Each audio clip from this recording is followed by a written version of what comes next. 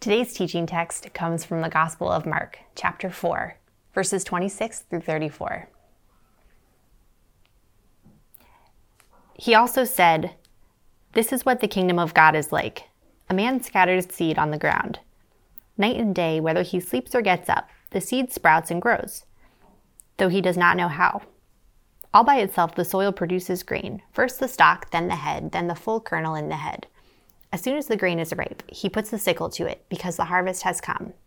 Again he said, "What shall we say the kingdom of God is like, or what parable shall we use to describe it? It is like a mustard seed, which is the smallest of all seed on earth. Yet when it is planted, it grows and becomes the largest of all garden plants, with such big branches that the birds can perch in its shade." With many similar parables, Jesus spoke the word to them, as much as they could understand. He did not say anything to them without using a parable. But when he was alone with his own disciples, he explained everything.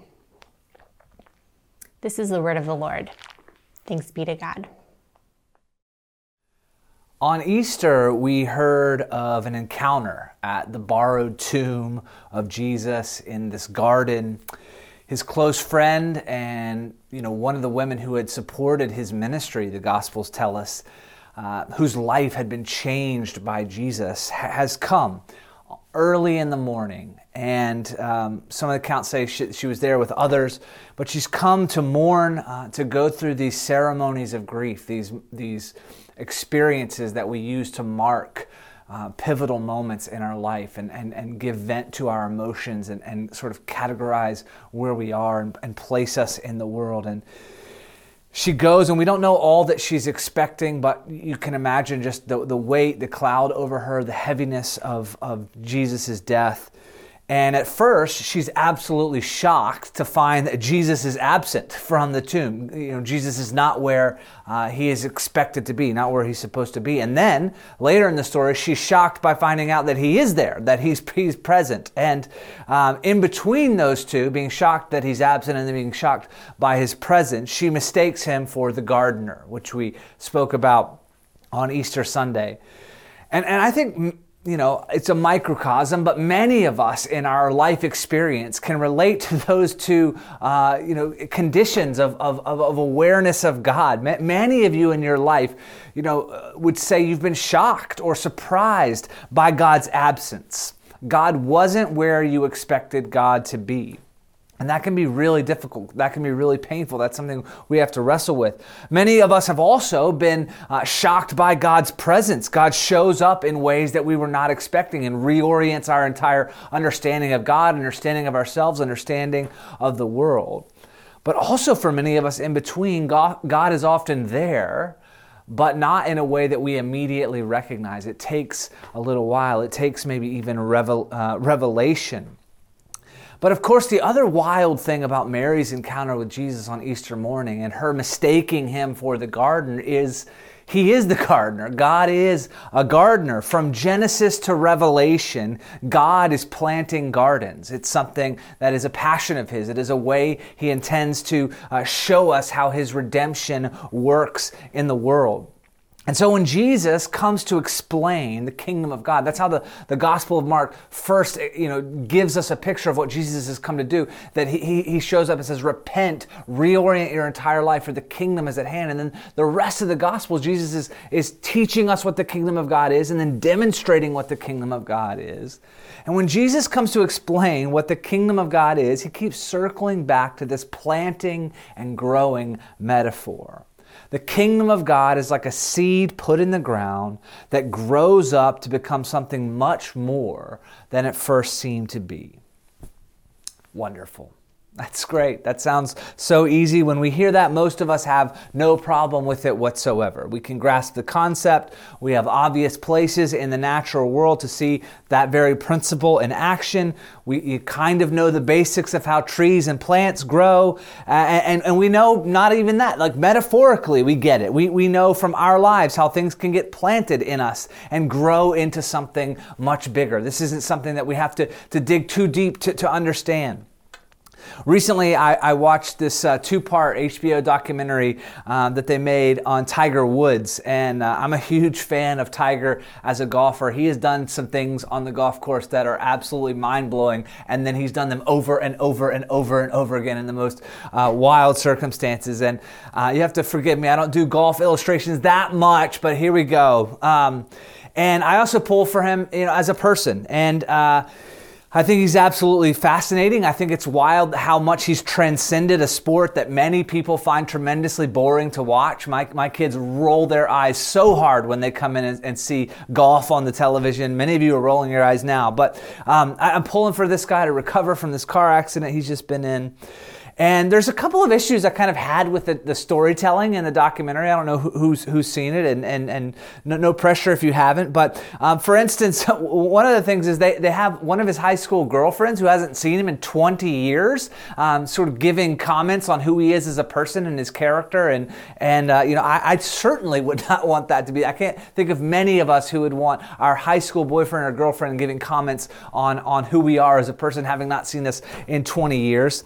And obviously, Tiger is by no means a perfect person. None of us are. I'm not holding him up as an example in that way, but he's also been under this glaring light of public scrutiny since he was a teenager. And because we know so much about his life, we have the opportunity to do something that happens when you have a person's story laid out in front of you. And the documentary does this. Is you get to see when the seeds are planted and then what they grow into. And I thought that was really compelling as I watched this two-part story of Tiger's life. You could see the seeds of his father's love early on in his life, and then his father's relentless belief in him. And there's problems that come up in the story, but at the heart is this man Earl, Tiger's dad, who just loves him and believes in him and thinks his son is going to do something special and spectacular, and he's absolutely relentless in his commitment to that. And you see these clips of Tiger when he's 2 years old hitting golf balls in the garage, and Earl's just like, I just knew he was, what he was going to be. He had this sort of sense in his heart, and they had this bond through the game that grows throughout their entire life. And then, but also in the same relationship, you see the seeds of some of the things Tiger is going to struggle with later in his life as well. He gets this relentless belief, from Earl. He also gets some of the seeds of the struggles he'll have later in life. And so I think about that, the power of belief and the power of practice, the power of encouragement, but then also the power and how you can have seeds of selfishness or seeds of betrayal or seeds of neglect. I think about this as a father. I also just think about this as a human being, a friend, a person in the world. And so some of the basic principles of Jesus' parable are right there on the surface for us. Things that might not seem really significant in the moment become huge later in our life. A seed can grow into things that are full of life and have profound, large impact on us. But Jesus is saying this is the comparison to the kingdom of God. Why is Jesus giving us this seemingly simple truth about the kingdom of God and then doubling down on it? There's two parables right here about the kingdom being like seeds. Next week, we're going to have another parable called the parable of the sower that deals with the same type of reality. So why is Jesus comparing the kingdom of God like a seed sown in the ground? And I think to get at the answer to that, we need to spend just a moment considering why Jesus speaks in parables in the first place. So often you'll hear someone just coming into connection with Jesus' life, or even sometimes a long-time examiner of Jesus' life, give an answer to why Jesus speaks in parables that I think is not quite sufficient enough. They'll say, Jesus was a masterful teacher, and all great teachers know that you help people learn through simple comparison. So you take something someone doesn't understand, and you lay it aside something that they do understand, and then people can make the leap. But that just doesn't really work for the parables. First off, because many of them are not super simple and easy to understand. And Jesus is trying to just like, let me draw this agricultural metaphor out, and then all of a sudden the realities of the kingdom will be clear. That does not seem to happen. And Jesus seems to know this. He seems to say he's speaking in parables, at least in some sense, so that people won't realize what he's intending, won't realize what he's meaning, at least not right away. We have examples where Jesus tells a parable and then immediately has to go away separately and explain things in a more plain way to his disciples. And then even then, they still don't get it. So what then? Are we to think Jesus is being cruel because he's concealing his meaning? He's making it hard for people to understand his teaching by giving these veiled parables? Are these parables basically just coded judgment? And he's like, you're going to hear and you're not going to understand? To really answer that, we do need to do a little digging, but at least part of the answer seems to center around being able to say something to someone or to a group of people that is so confronting, something that they need to hear, but when they receive it, it needs to come to them like it dawned on them. To say something that is so controversial, so in your face, but it's something that you can carry away, and the meaning is like a slow release capsule. As opposed to feeling attacked with this information, it's something you can carry away and it can dawn on you and come to you. Centuries before, in Israel's history, we have an example of this. It shows the power of how a parable can work. And many of you may be familiar with this story, but if you're not, I'll give you just the basic setup. So David was king of Israel, and we know the famous failing in David's life where he's committed adultery with Bathsheba, and then in order to cover it up, he had her husband Uriah murdered. And David is going along, and seemingly the story is that he's gotten away with this. And God sends the prophet Nathan to come and confront David. But Nathan's in a tricky spot. He's got to go and confront the man who is the king, who obviously has the authority to commit murder and cover it up. If he doesn't like what you're saying, you're in a dangerous place. And so Nathan tells David a story. He tells him a story about a poor man who had one lamb, who loved this lamb. His children treated the lamb like a pet, and a rich man nearby decides to throw a party, and he comes and he takes the poor man's one lamb, and he steals it and he slaughters it for his party. And David is hearing this story, and he becomes angry. He becomes incensed as he's hearing Nathan's story. And finally, Nathan turns the story and shows David. He says, "You are the man." And by doing this in a parable, it dawns on David so that he directs his anger not at the messenger but at his own heart. He realizes the thing to be frustrated with is his own sin. And that's what Jesus seems to be doing here. At least part of the reason he's communicating in parables is he has some incendiary things to say, some shocking things to say, some confronting things to say. I think they're life-giving things. I think they're world-changing, kingdom-bringing, powerful things. But on first hearing, if he was just to come out with the blunt truth, it seems like many in his audience, and because there's a wide audience, right? Some of the people are going to be comforted by what he says. Some of them are going to be confronted by what he says. And he's speaking to this wide group. And so he gives them these stories that they can carry away, where the meaning can dawn on them later. Sometimes they get it right away, right? We see the Pharisees being tremendously offended and all sorts of reactions. But Jesus, one of the wild parts of the accounts of his life is that he's navigating these 3 years of public ministry in a way where he has to avoid being crowned king too early, right? After some of his miracles, the feeding of the 5,000, when it was like, the power this man has, we need to harness it, we need to use it, we need this at our disposal, and they want to make Jesus king, and he has to avoid that happening, or happening too soon in the wrong way, right? That's the part of the essence of the temptation in the wilderness, is the enemy putting these things that Jesus was eventually going to rightfully step into in the Father's plan to get them in a shortcut way. So Jesus has to avoid, in his 3-year public ministry, being crowned too soon, but also being killed too soon. There's times where they're so upset with him and the things that he's saying that they try to arrest him, and it'll say like a wild thing in the text, and like Jesus slipped away from them and wasn't there anymore. He rarely uses his miraculous powers to protect himself, but a few times he slips out of people's grasp. Sometimes they want to make Jesus king. Sometimes they want to kill him. And so Jesus subverts the power of his day and our day by teaching in parables. Stories, like I said, that can stay with us, that can dawn on us, that can comfort us, but can also confront us. And if you drag him into court and demand he testify, what did you say out on the plain? That was a story about seeds. Oh, that was a story about a lost boy. That was a story about a lost sheep. That was a story about some people trying to keep their lamps burning, while they waited for a wedding feast. Also, the parables seem to give people an opportunity to opt in or to opt out, to follow up with Jesus with questions and relationship, or to go their own way. Many hear and they walk away offended or confused, and that's it. Others follow up and ask questions, and they want to seek more. And for those people, the parables are sort of like a door. They're a threshold that you can pass over into more.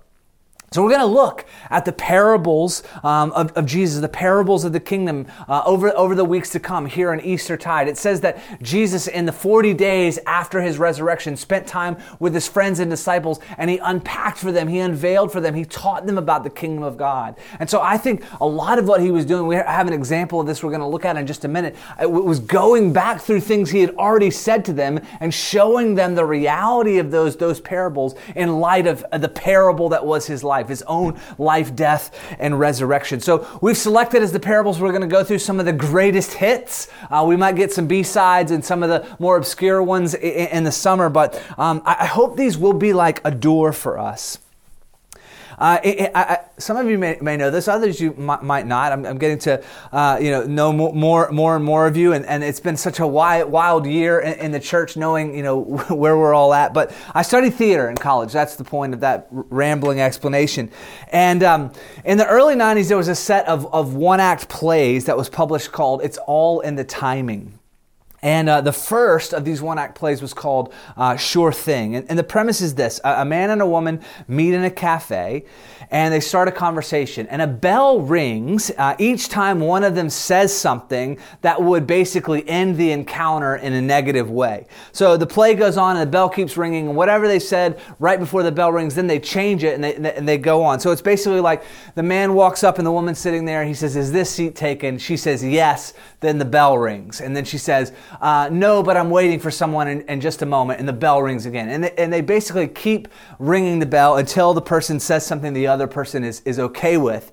And then eventually they keep changing their lines until by the end they have fallen in love. And so it's sort of kind of like a parable about language and about relationships and about what it takes to actually get together, find that heart connection with someone. And the play can be interpreted in multiple ways, like the parables.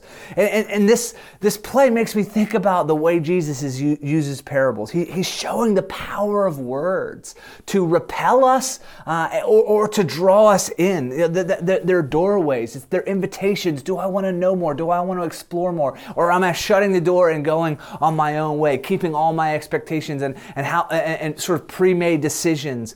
Also, the importance of timing, right? It's all in the timing. Jesus is having to avoid being killed or being crowned too early. He has to go through the process, go through the journey. And parables have this power. They stand as a door, as a fork in the road, as a confrontation, but a confrontation that's wearing a familiar cloak, as a protection, as a provocation. It's like you don't recognize them, and then all of a sudden, in a blink, you do. This is Mary in the garden encountering the resurrected Jesus. There's this famous story that I mentioned we would hit, and it's these two disciples of Jesus, and they're leaving town after the crucifixion. It's all over. The movement is done. Their leader has been crucified, captured by Rome, all the conspiracy, and it's over. The story is often called the Road to Emmaus. You can read it in Luke 24. And they're leaving. They're sort of like hanging their heads, slumping their shoulders, utter defeat.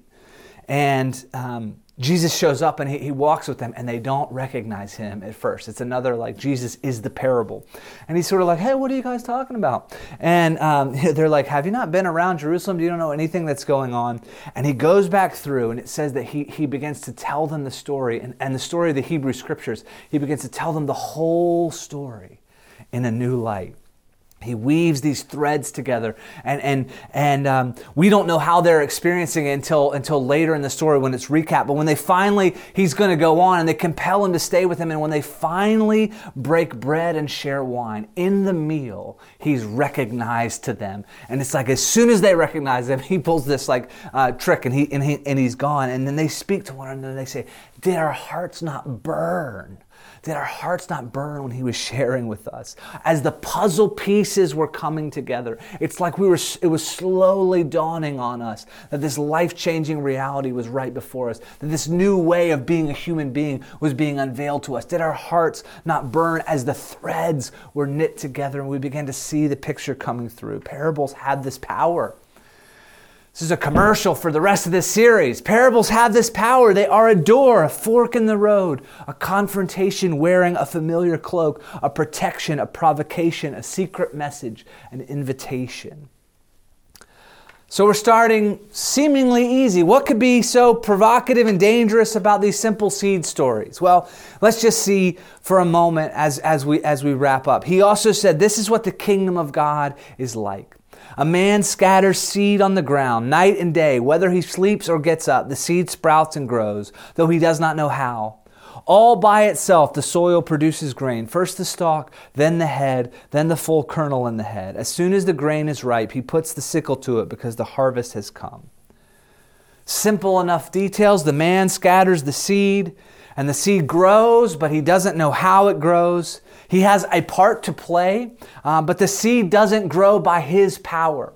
It contains the life in and of itself. The kingdom is like something that has the life in it, and then it breaks out and grows up and produces fruit in the world. It produces life, but it produces that life in stages. It's not like blink and it's all there in one moment. And then he has a participation in the sowing of the seed, but he also has a participation in the harvest. So Jesus' imagery here basically on the surface seems completely innocent, but if we listen carefully, he is confronting many of his hearers' hopes and dreams for the future and their imagined role in it. If you were to fill in the blank on this sentence, the kingdom of God is, to many of Jesus' hearers, for them it would have been, Rome is out of here. The kingdom of God is back when we re-inherit the promises God made to Abraham for us and our nation. Israel's back in power. Our group is on top. Rome is out. And that wasn't going to happen. They knew right from the Hasmonean revolt and the Hasmonean dynasty, that wasn't going to happen unless someone came and did it. It would be really nice if someone came and did that who had miraculous power, who could feed people, who could stop storms, right? Someone who they could depend on to win for them. Some direct power influence would be needed. We need God to make our thing happen. And Jesus says, it's actually going to be more like a seed that grows while you sleep. So as innocent as that is, it's also deeply confronting to their vision of the world. And when it shows up, who gets the credit? Night and day, whether he sleeps or gets up, the seed sprouts and grows, though he does not know how. Really interesting. Night and day, whether he sleeps or gets up, the seed sprouts. The word gets up is translated the exact word for resurrection. The kingdom of God is like a seed sown in the ground that dies and then resurrects. And that is how it changes the world. Not through this direct military overpowering might, but through this strange, mysterious, resurrecting, dying weakness, raising in new life. He's saying to them in a way that can dawn on them over time, that the future you are hoping for is just a pale sliver of what is actually coming. And it's not going to be accomplished by the power you imagine. It's not going to be accomplished by a power that you can lay your hands on and manipulate and get all the credit and glory for yourself. It's going to be accomplished by this counterintuitive, inverse display of power through weakness, going in the ground and rising back up. Say it one other way. What shall we say the kingdom of God is like? Or what parable shall we use to describe it? Those who heard this, their ears would have been burning. This is Isaiah 40 language. Who is like our God? To whom shall we compare him? And all of a sudden they're like, okay, what is he saying here? What is he trying to reveal to us? Everything is coming through this. What shall we say the kingdom of God is like? What parable shall we use to describe it? It is like a mustard seed, which is the smallest of all seeds on earth. Yet when planted, it grows and becomes the largest of all garden plants, with such big branches that birds can perch in its shade. How has God been bringing the kingdom? All the way back in Genesis 12, calling this man Abraham, who was past the age that he could be used to birth a family, and through all of his failures and his lying and his hiding, and then Jacob and all of his lying and cheating and family drama, and then Moses, for all of him sensing his calling and then going about it in his own strength and then being renewed by God and sent back as this participation in deliverance, but then still losing his temper. And we see Moses as a real person with all of his strength and his weakness, his glory and his failings displayed. David, same thing, right? We just covered the adultery. This nation, Israel, that's supposed to be a part of God's covenant of repair in the world, but it's constantly failing at its own vocation. It's broken, it's split apart, and yet the seed keeps growing. Eventually, this peasant rabbi shows up in the corner of the empire, born in the middle of petty scandal, in the middle of the Roman census, reminding us who's really in power. And his untrained followers, these fishermen, these tax collectors, they're barely a blip on the historical radar. And yet 300 years later, the emperor of Rome is speaking the name of Jesus and calling out in faith. What is it that shook the world? What is it that turned it upside down, that was sown like a seed and then grew up into something unimaginable, something that brought life and healing and shade and joyful participation and rest and our true destiny as human beings, men and women, sons and daughters of God? The seed of the kingdom sown in the ground like a mustard seed. If you were with us for Good Friday, the last words of the service, the benediction, Christ is the kingdom of heaven, sown like a mustard seed in the garden of the Virgin's womb. He grew up into the tree of the cross, whose branches stretch across the world. The seed. Christ is the kingdom of heaven, sown like a mustard seed in the garden of the Virgin's womb. He grew up into the tree of the cross, whose branches stretch across the world.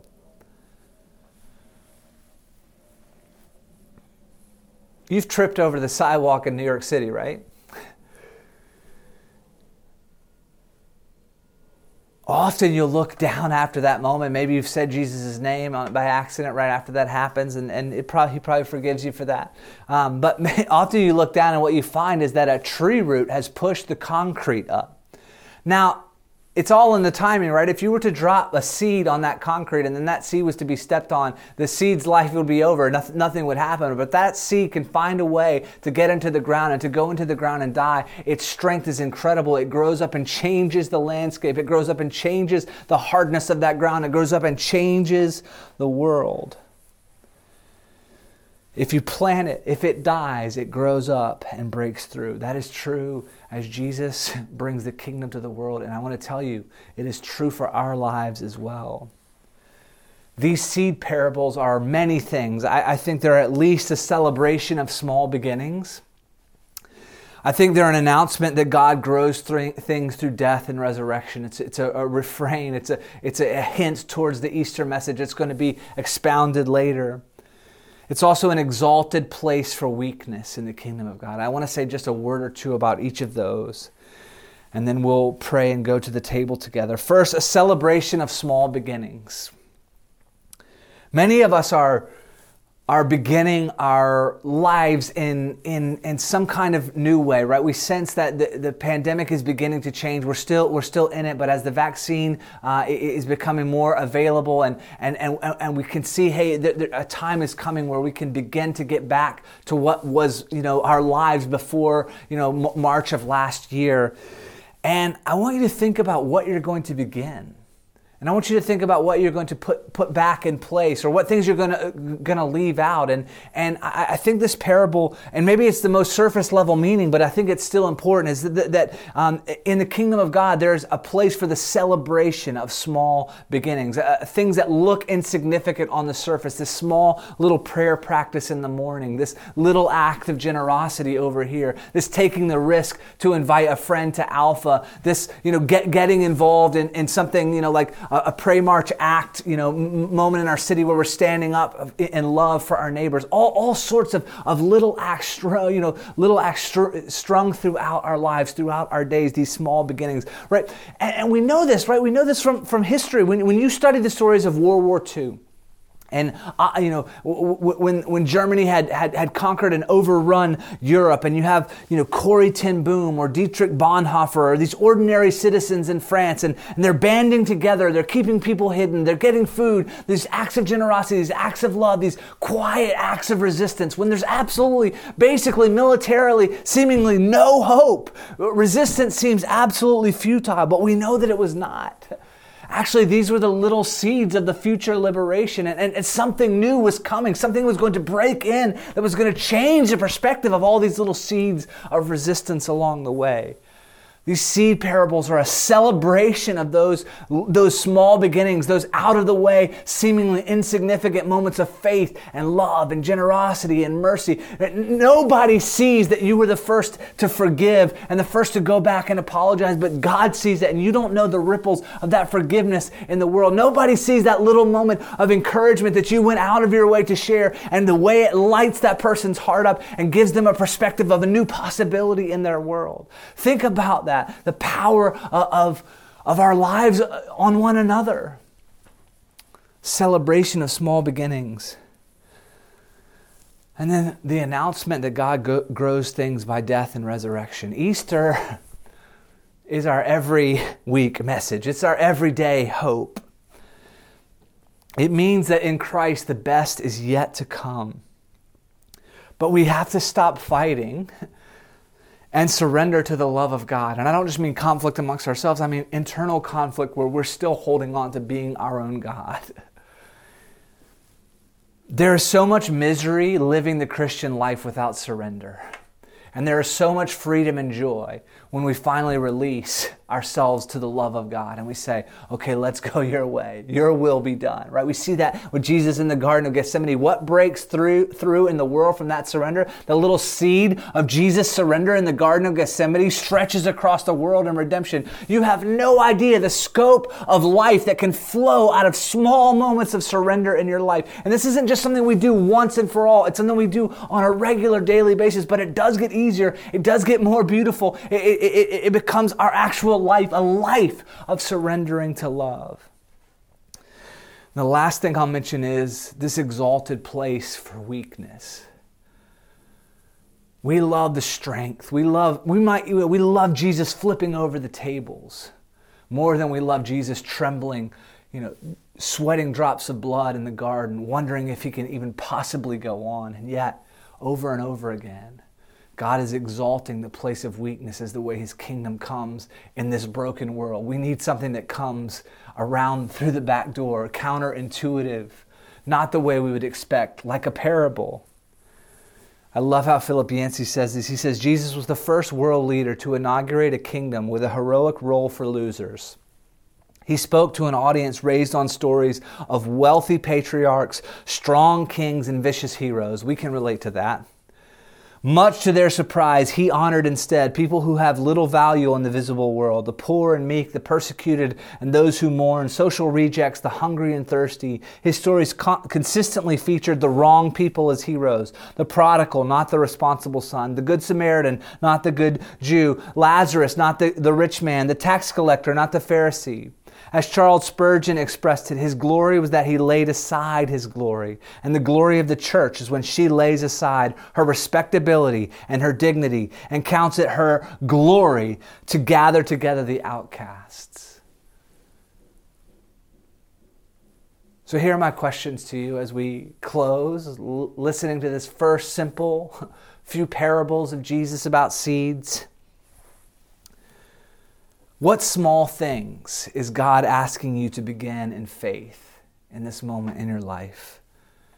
I think this parable is an invitation to not despise those small starts, to not despise those beginning moments.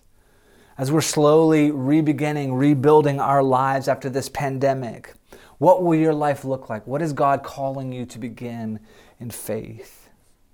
What ways are you invited today to hear the Easter message of death and resurrection? To have it dawn on you that Jesus is here looking at you saying, my beloved son or daughter, and running to embrace us. What is God, the gardener, growing in your life right now? Let's not make that rhetorical. Just take a moment and ask in your heart in prayer, what is God, the gardener, growing in your life right now?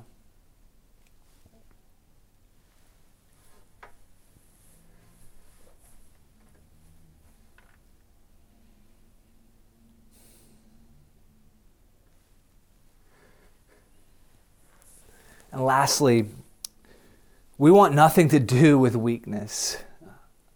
We probably need a parable to even really consider it. We need a hidden message. But I wonder how God might be inviting you to know that it's okay not to be strong. It's okay to admit your limitations. It's okay to say, I can't do this. It's okay to say, I can't carry this. It's okay to say, I need help.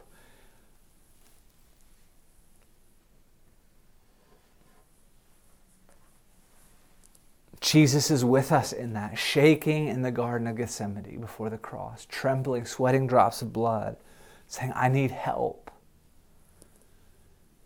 The kingdom of God is like a seed sown in the ground that grows up and gives life, gives shade to many. It is like a seed that has the life in it that breaks open and grows. That's my prayer for us, that the seed of the kingdom would break open and grow in our lives, in our community, in our city. Let's hear Jesus speaking to us today. Heavenly Father, will you minister to your church? Will you sow the seeds of your kingdom in our hearts? Would you water? Would you let them break up and grow into life and fruit and shade? Would you help us, God, to live in a surrender to your love? Would you help us to admit our weakness and limitation and run to you? Minister to us right now by your Holy Spirit. In Jesus' name, amen.